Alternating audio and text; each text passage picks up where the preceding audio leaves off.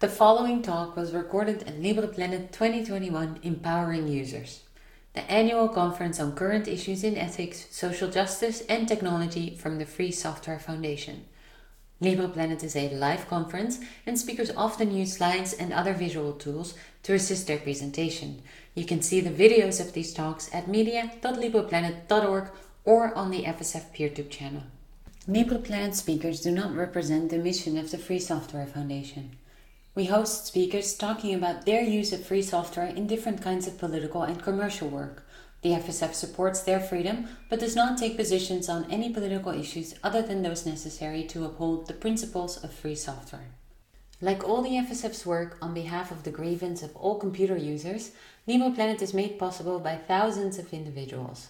To keep our work going, please consider becoming an associate member via my.fsf.org/join or making a donation at my.fsf.org/donate.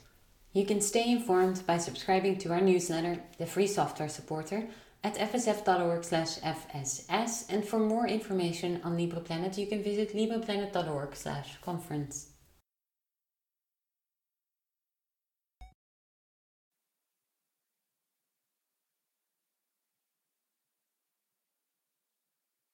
Hello folks, welcome again to Neptune Room. And this talk is titled Making Dollars and Cents of Free Software Funding's Future. And it will be presented by William Salt Hale, a longtime free software activist and LibrePlanet participant. You may see him before. Salt studies technology and society at the University of Washington and is the community director at snowdrift.coop. In this talk, Salt will discuss the state of funding platforms and how we can ensure that the people who create free software can make a living through their incredibly valuable work.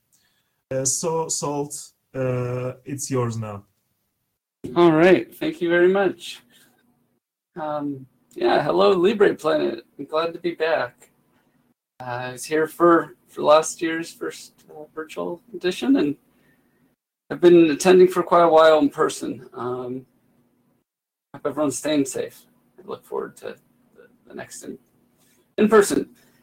That said, let me get my slides up. I will say that I'd like this to be a conversation, not just me talking to you, and I hope I kind of made that clear. Let me slide share. I will be keeping track of IRC during this, so if you have questions, you can pop them in there. Make sure I'm in the right channel. Does everyone see me waving there? I might be in the wrong room.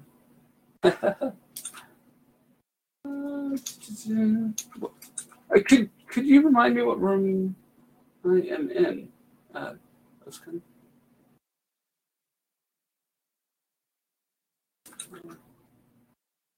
find it, and hopefully I will get answers shortly. All the windows. Neptune. You are now unmuted. Am I in Neptune? I was in Saturn. Room _ Neptune. You are now muted. All right. Hi, everyone. There we go. Cool. Excellent. So, okay, what am I talking about here? Well, excellent. Good to see everybody. So, making dollars and cents, free software funding's future.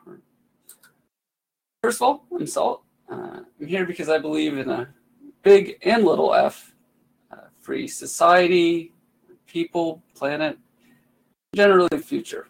So this is kind of the stuff I've been involved in, and you can find me at AltSalt. Most places, altsalt.net generally has contact for different up-to-date information. Lately, I've been really spending my time on three large spaces. So academia has been on and off, and I've been in graduate school now for 4 years. And just a week or two ago, I actually defended my master's thesis, and it will be available soon. I'm very excited. I have some findings about protective licenses versus permissive licenses, so copyleft versus the more permissive ones. And my focus has really been on tech policy, peer production communities, free software, Linux, Scratch, Wikipedia, all the stuff that we all care about. That's why we're here. Academia aside, and I am in a PhD program, but I'm not currently in I've come to a plateau, and I don't know if I will continue right now or later, but I also run events, and not only run, I also participate in, speak at, not just conferences, also conventions, Renaissance fairs, whatnot. But one of the big things I've been involved in for the last, gosh, I guess, well, we're coming up on 9 years, is the Seattle GNU Linux Conference. And we are looking forward to holding it this November, and I'll have some more information about that later. Then the third thing that I've really spent my time with, and have for about 5 years now, I think, is Snowdrift.coop. And Snowdrift.coop is a crowd matching platform. We'll get into it a little bit later. This is definitely not talk just about Snowdrift.coop, but that's where a lot of the thoughts of this came about. So we've been in the OSI incubator program, and we're graduating. We're also really crossing our fingers for the high priority projects committee's decision, because we have applied. And yeah, so without further ado, I want to first have a few definitions. How do we get to this shared understanding? So I'm talking about more than just free software, right? The talk is about free software, but I'm really interested in the commons, public goods. Software is just a really good example of it. It's a knowledge common, it's an information good. It has some properties that make it easily fit into this space. But what is this space?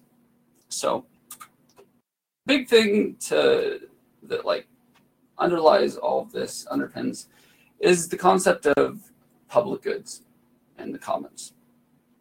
And with public goods and the commons, we're talking about economic terms that were started to be outlined in the 1950s, further refined in kind of the 70s, and then in the early 90s, late 80s, early 90s, were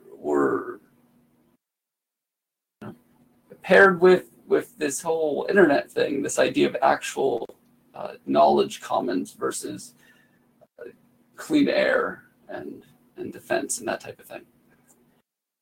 But we kind of need that grounding of what is a public good to start. And so public goods have these two properties. They're non-excludable and they're non-rivalrous. So excludability means that I can put up a blocker. I can say, to get into the club, you have to go through the door. There's a fee. This type of thing. Now, with free software, these blockers are removed. There are like no barriers to accessing that information. Sure, there are technical barriers, social barriers. There are things that might come up, but there's nothing implicit about software that says you need the key to unlock it. Not for free software, right? But therein lies where a lot of companies have created these things. So to Did I get these backwards?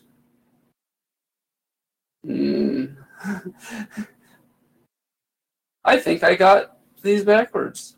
Sorry, that's embarrassing. I must switch this on the fly. Common resources are non-rivalrous, but excludable. No, common pool resources. Goods are excludable, but non-rivalrous. Yeah. Okay. Yep. No, I have it right. And of course, what happens when you try to change slides on the fly? There we go. Back to where was it? Okay. Rivalrousness. So rivalrousness is this idea that two people or more than two people can't be using the same object or the same good at the same time. Now, what that actually looks like, realize that Windows viewing all these toolbars might not be the best.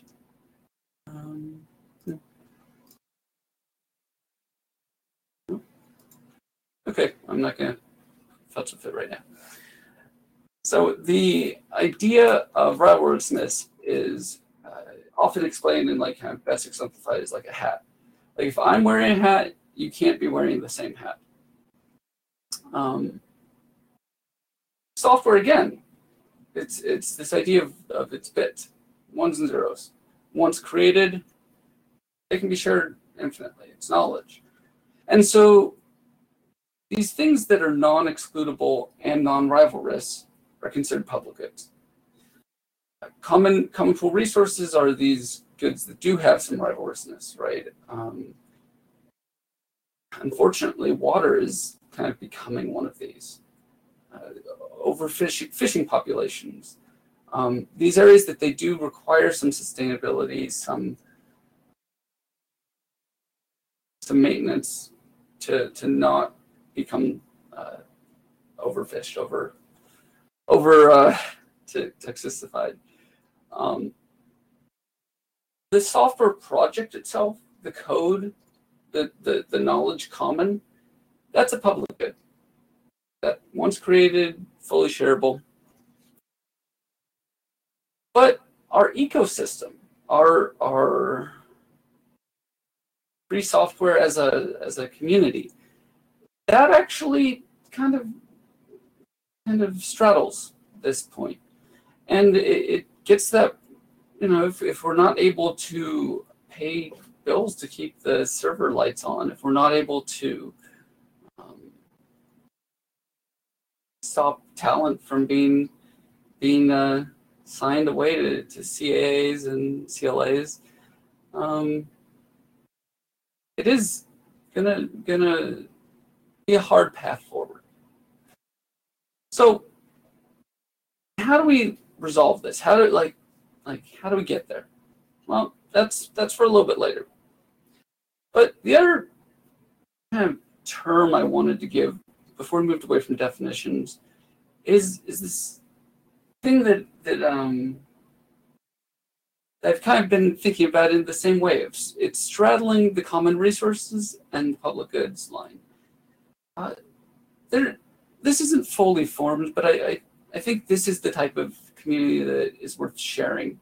And so I'm going to kind of pose this as a question and see if there are any thoughts.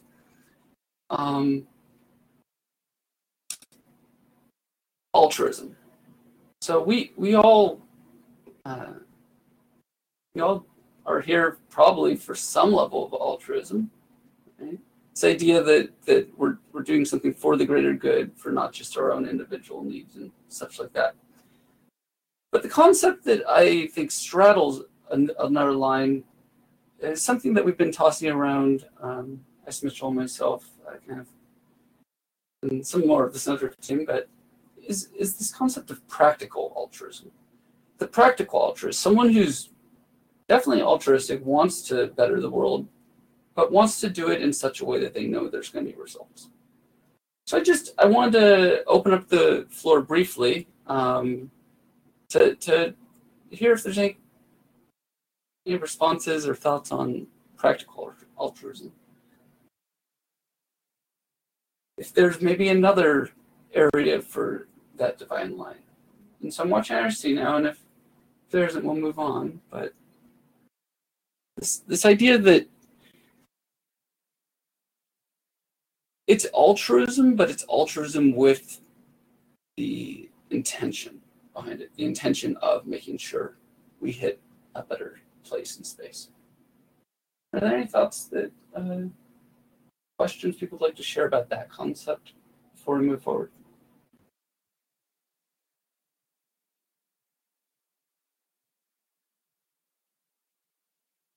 A moment to take a sip of my Tux tea, because at Siegel we drink tea for Teagle. All right. Well, I'm not seeing chatter right this moment, but we can keep moving forward and just keep that distinction on your mind as we go. So, history. How do we get to where we are now? This idea of free software started in the academy. We often find that students have more of that flexibility in time, or maybe want to scratch their own itches or whatnot, so that one, they're able to collaborate, right, in a free and open way, and then two, that we get kind of the downstream of that. So free software became a thing. RMS came up with this great idea of turning the copyright system kind of back on itself as a way to enforce the goods would remain public, that they would remain in the commons. And this licensing has then been expanded into things like Creative Commons, right? And all of these are spaces. But it has a ways to go. And there have been areas where it's been kind of reeled back in. That said, public goods funding isn't that new. So one of the big examples of public goods that I often try to think through is journalism, right? The idea of the news is a thing that is created and exists and is shared, and the news, well, it has to get funded. Now, initially, the funding came from whoever could afford that printing press. Whoever had like that amount of initial money, that was the person who's funding everything. And of course, there were license restrictions on even if you had enough money, whether you could get it or not. But those things slowly went away, and we got to the point where you could get your word out, your news to the masses, and were being paid, and it was becoming an industry. At that point, funding switched kind of slowly, quickly, to classifieds and advertising. And it became more and more advertising funded, especially when we had the internet, that the classifieds basically became a free thing, so you couldn't get them in the news anymore. So with that, who now is in charge of the news, this thing that is public? Well, the advertisers. That's, I'd say, a story of America and above, how our system has been funded for the news. But there are other countries doing it in other ways. A lot of countries, in fact, have state-sponsored news. Now, that does come with a bunch of problems. But one of the problems that it doesn't come with is the idea that something that was public is now being guided by very specific interests. Now, the state has, of course, plenty of interest, and one of those is to perpetuate the state. So in that sense, news agencies aren't able to post certain things. But that doesn't mean they're directed to post things. Advertising, they're actually being directed. And that idea of like the directionality is kind of where what I feel like most public goods funding has somewhat gone. And it almost went in a little bit of a loop there. It was started, if we talk about journalism, in this like very much as a wealthy person's game. And there were restrictions. And then it became something that the kind of was open to the masses, became accessible. And then the reliance on funding turned it into this thing where it went back to really this wealthy whatnot directed things. And the wealthy whatnot directing things is often considered a patronage model, right? You have a patron. And the patron the work is being done for the patron. And in the case of public goods, really the patron should be the public to some extent. At least that's kind of what I'm thinking. All right. So, where are we now? Well, I guess I touched on that a little already. We're at this point where the advertising is driving things. Other wealthy funders, other wealthy interests are driving things. And the public doesn't have that much of a say, right? But in free software, that's a little different. In free software, you do have a say. You can make changes yourself. You could hire someone to make changes, right? That relationship with this one very kind of close example of a public good is something that's a little different than what we have in other areas and spaces. So, as I kind of introduced, we have this problem of the ecosystem. While free software itself may be a public good, the ecosystem is to some extent moving towards this common resource.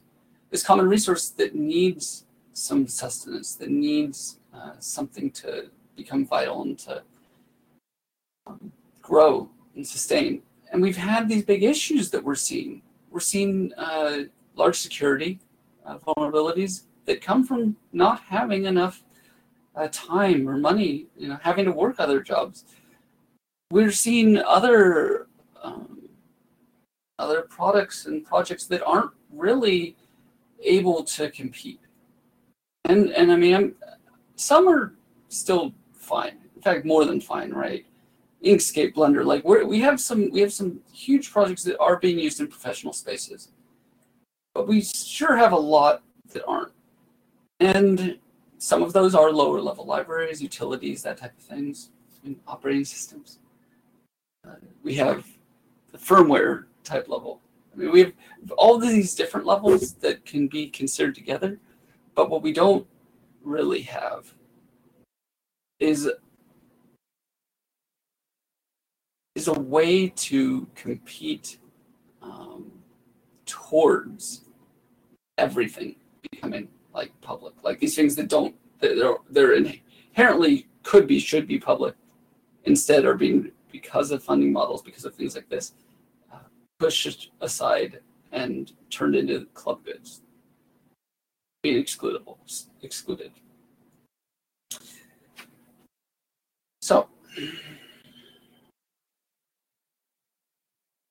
before I talk about funding, so this is actually maybe another good instance, good point to see if there's any more thoughts on this space. In the history, I wanted to talk about some of the dreams, right? So like some of the dreams, some of the what we expected or hoped free software would get to, and maybe it has, or maybe it is, or maybe it will, but some of those are this concept of the cooking pot model, and it's that the stone soup or something. Everyone shows up and they put in a little bit of effort. And that little bit of effort can be code, or it can be bug testing, or it can just be saying hello and adding energy. And everyone's putting in, and then everyone gets to take out. But what's different, what's like really amazingly cool about free software and things that are public goods, like true public goods, is that taking out doesn't actually diminish the soup. So everyone keeps putting in. It keeps growing. It keeps getting richer, better. That's the dream. But we need to actually be somehow sustaining it and somehow continuing to give. And otherwise, people just throw money at problems. So today, where are we now? What are some issues that you've seen? Some maybe not directly funding related, but some issues where what's stopping, I guess, free software, what's stopping public goods from continuing this growth? I'm posing that one of these things is that people aren't getting enough funding. They're not getting enough to continue giving into it. So while it's not diminishing, it's not growing at the rate at which it can compete. Let's see. Yeah, if there's any questions, ask them directly to the channel. I do have it open. Got all the monitors. Let's see. Reading some backlog. Definitely happy to talk more about that terminology. So I'll just read some backlog here. This idea of wouldn't altruism have to be effective? I guess the concept there is that if you're giving, you're just like pure altruism, the outcome doesn't really matter. It's not what you're thinking about. You're just giving because the act of giving is the goal. Like motivation is the thing, and whether or not there is impact isn't going to affect whether you're going to give. Let's see. A little bit advertising. Okay, mass surveillance. Data collection silo. This idea of keeping your data in silos. That I think is a really good point here. This idea that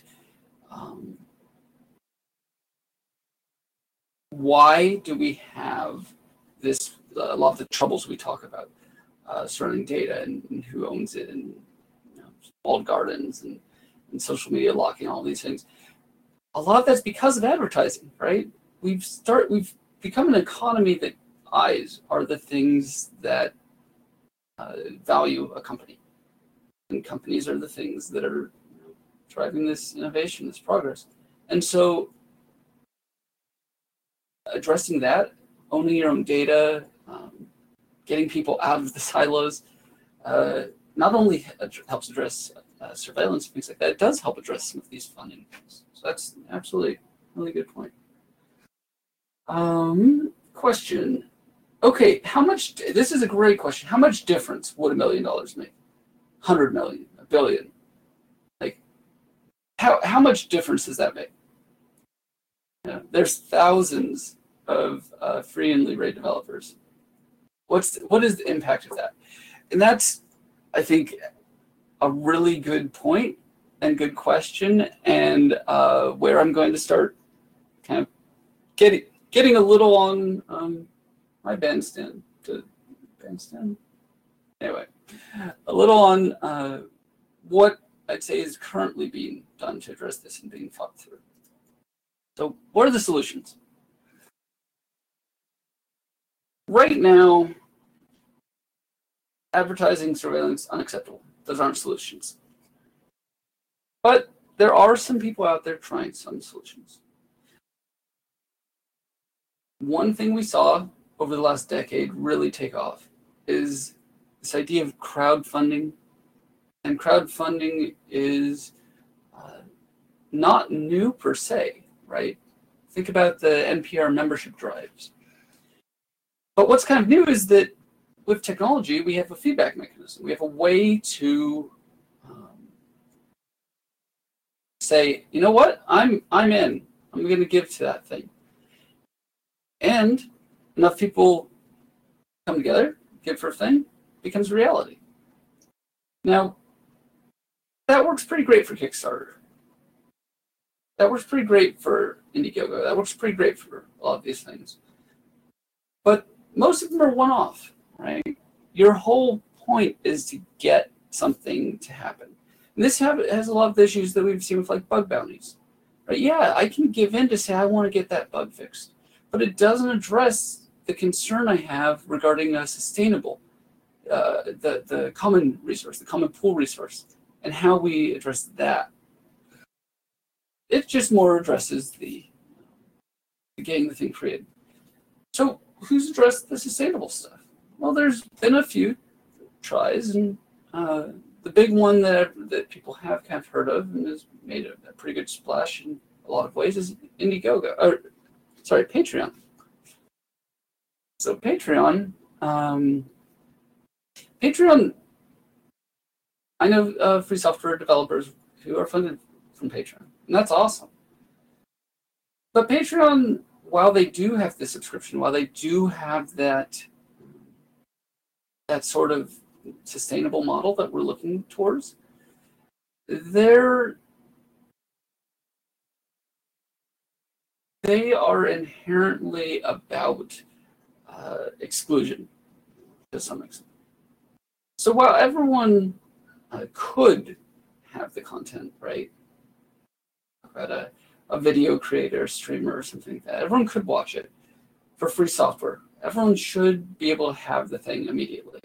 The podcast, why withhold it from being released immediately because you want your couple funders to get it days early? That is what Patreon builds. It builds this hierarchical leveling system where some people are paying for more access than others, and that is inherently against the idea of excludability. Right? You are excluding people. Sure, it works. It absolutely works. But I don't know if it's right. I don't know if I'd say it's ethical or aligned with a lot of what we talk about regarding free software public goods. Let's see. Checking for more questions. Fund allocation. Fund allocation is, to that question, how, if I drop $1 billion, what happens? How do we allocate those funds? So the idea of fund allocation and the idea of sustainability is the idea that Senator tries to address. And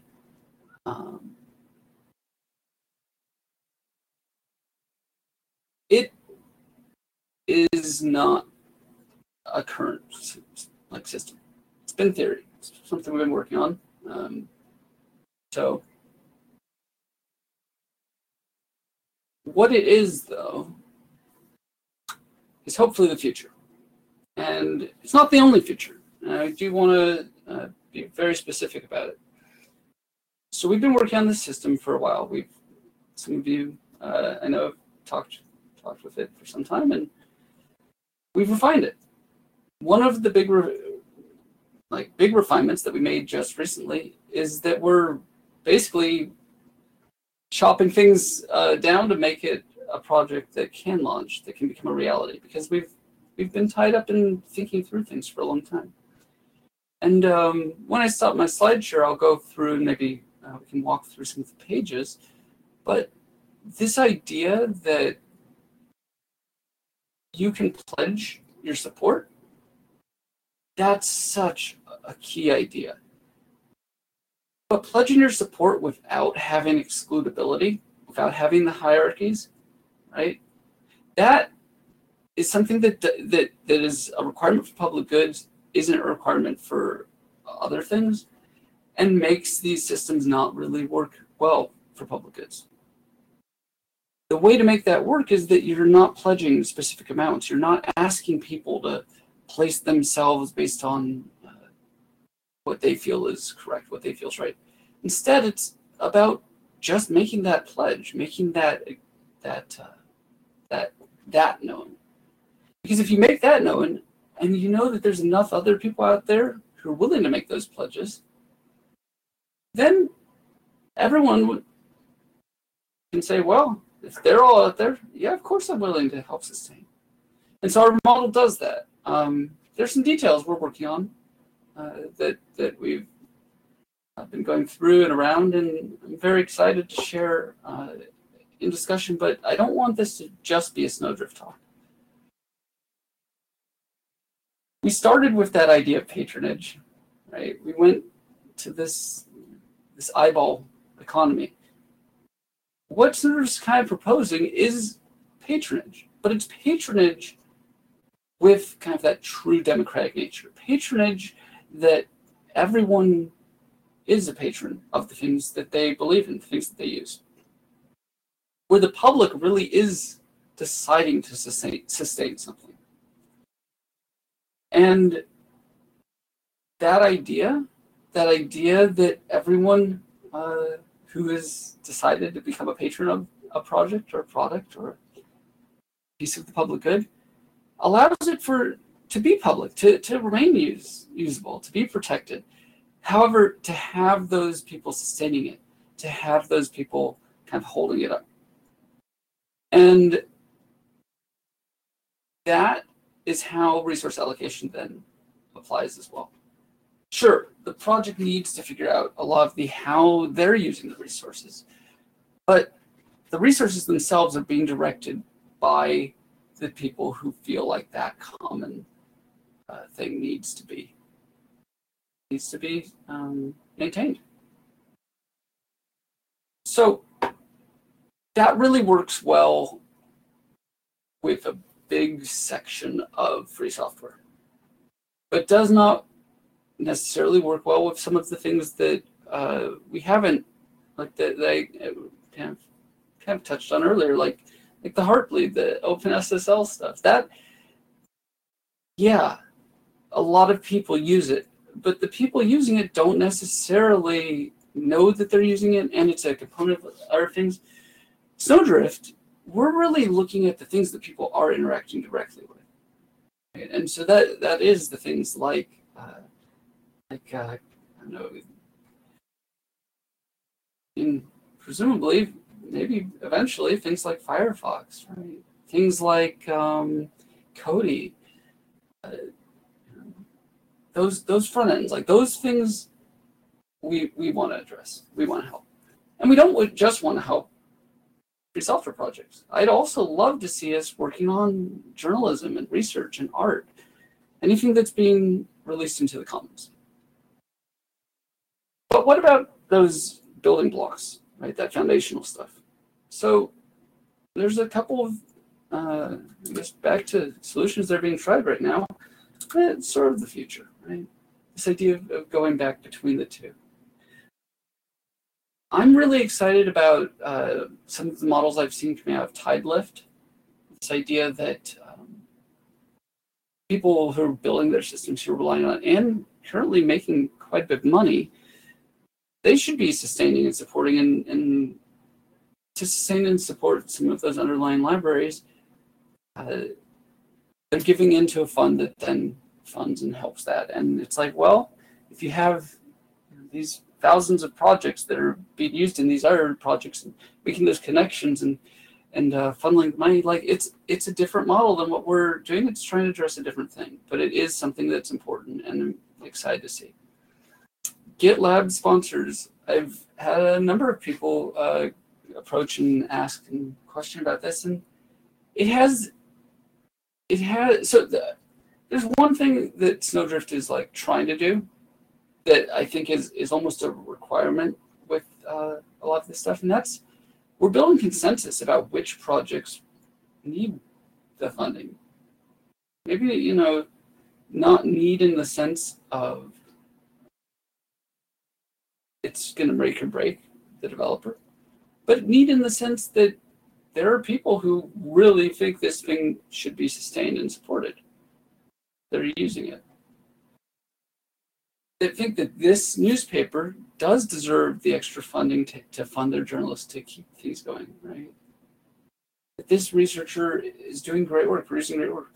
That relationship, that patronage model, that's what Snowdrift's been trying to work towards. GitHub, as much as it's, like, I applaud their efforts, and I'm sure that individual developers are starting to make some money and have some sustainability. They are a very big pool and a very noisy crowd. And they still have a lot of these things where they're not really addressing what public goods funding needs. They're addressing what just a way to fund. And a way to fund isn't, I think, as interesting as a way to fund and sustain public goods, right? A way to fund and sustain, like, the commons. So that's you know, where that goes. So I see a question in IRC, and if it gets back to a little bit of what I was speaking to in regards of, like, eyeball comment and things like that. So this is the question from Dark Physics. According to Bruce Schneier's book, Click Here to Kill Everyone, there's this necessity for government involvement of the standards, right? Of the to keep a free, safe global internet, and that's the tax dollars being used for a global public good. So, I guess, and the question is, what strategies could kind of expand this, right? What strategies could get this idea beyond security? Because sure, the tax dollars and whatnot, security theater is a thing that does get government funding.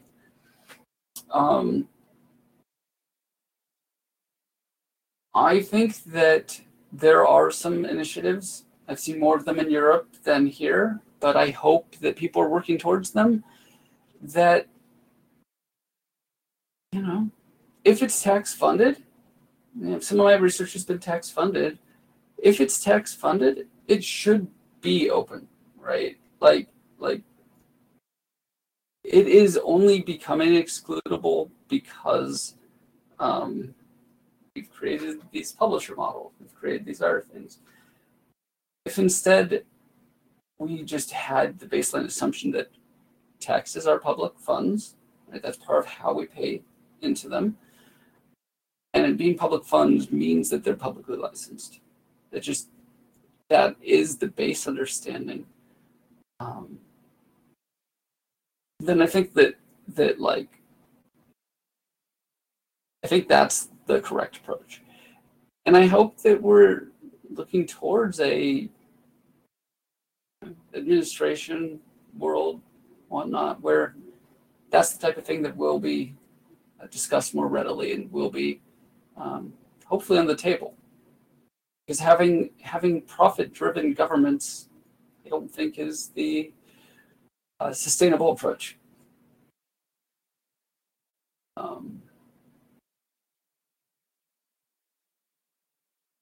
Let's see. Okay. So I don't see any other major questions at this moment. So beyond the future, a couple of these projects that I've been looking at,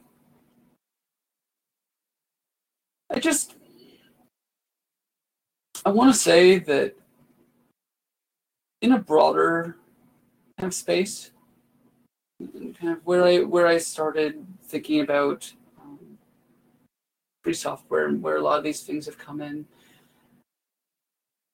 I mentioned academia, people having free time, available time, willing to give their time and energy to make this future, present, and past that we've lived in. That time is invaluable. And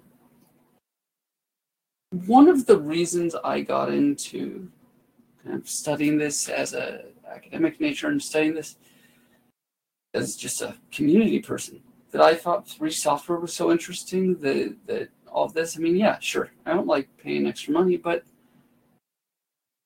I have this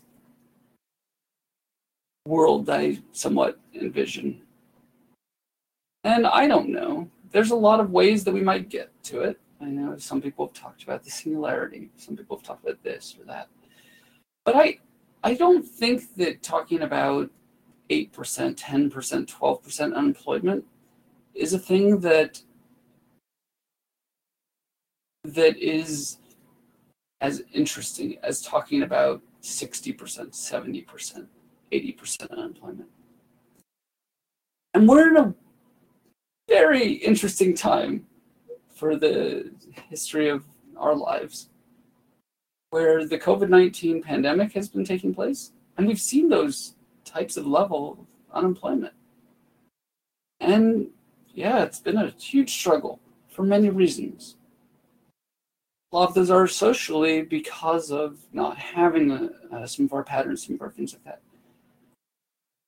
But we haven't seen the collapse that some people would suggest would be seen if everyone stopped working, or like a large portion stopped working.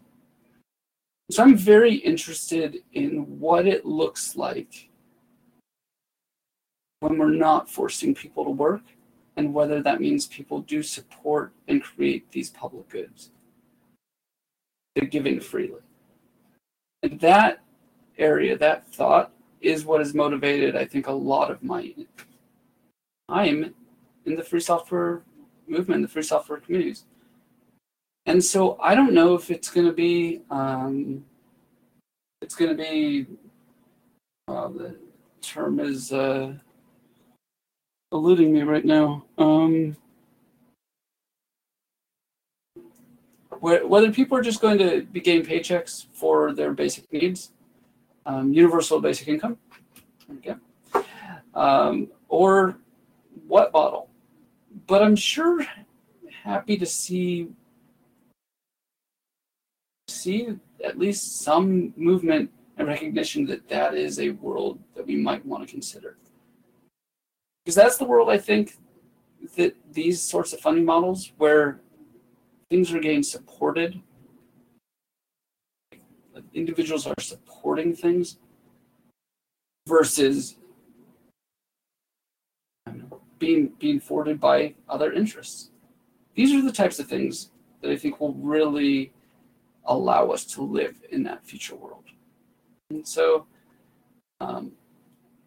not quite done, because I know there are some comments, and I'm looking forward to responding to them in IRC.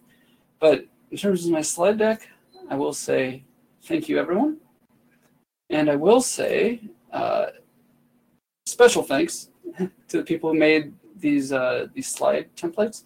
One of my students recently introduced me to them, and I'm really quite excited about them, because this, website, whatnot, yeah, there's some freemium things, but their credit page didn't have the CC stuff. I added that because I looked into it and I'm like, why was this special thanks? Was this? It's because they release everything by CC BY. It's not CC BY SA, but it is CC BY, and that's really neat that, without knowing it, these students are using these commons goods. You are now unmuted. And that, these licenses that we've created are. Oh, we're out of time? Oh, I didn't even realize.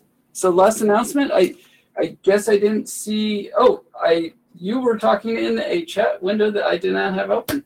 That is my bad. I'm sorry. Thank you everyone for coming. Siegel, dates, will be announced more widely soon, November 5th and 6th. And any questions? Don't have time, but I will be in RC. Thank you. And sorry about running over there. That is my bad. So I'm available for future things everywhere. Back to Rhonda.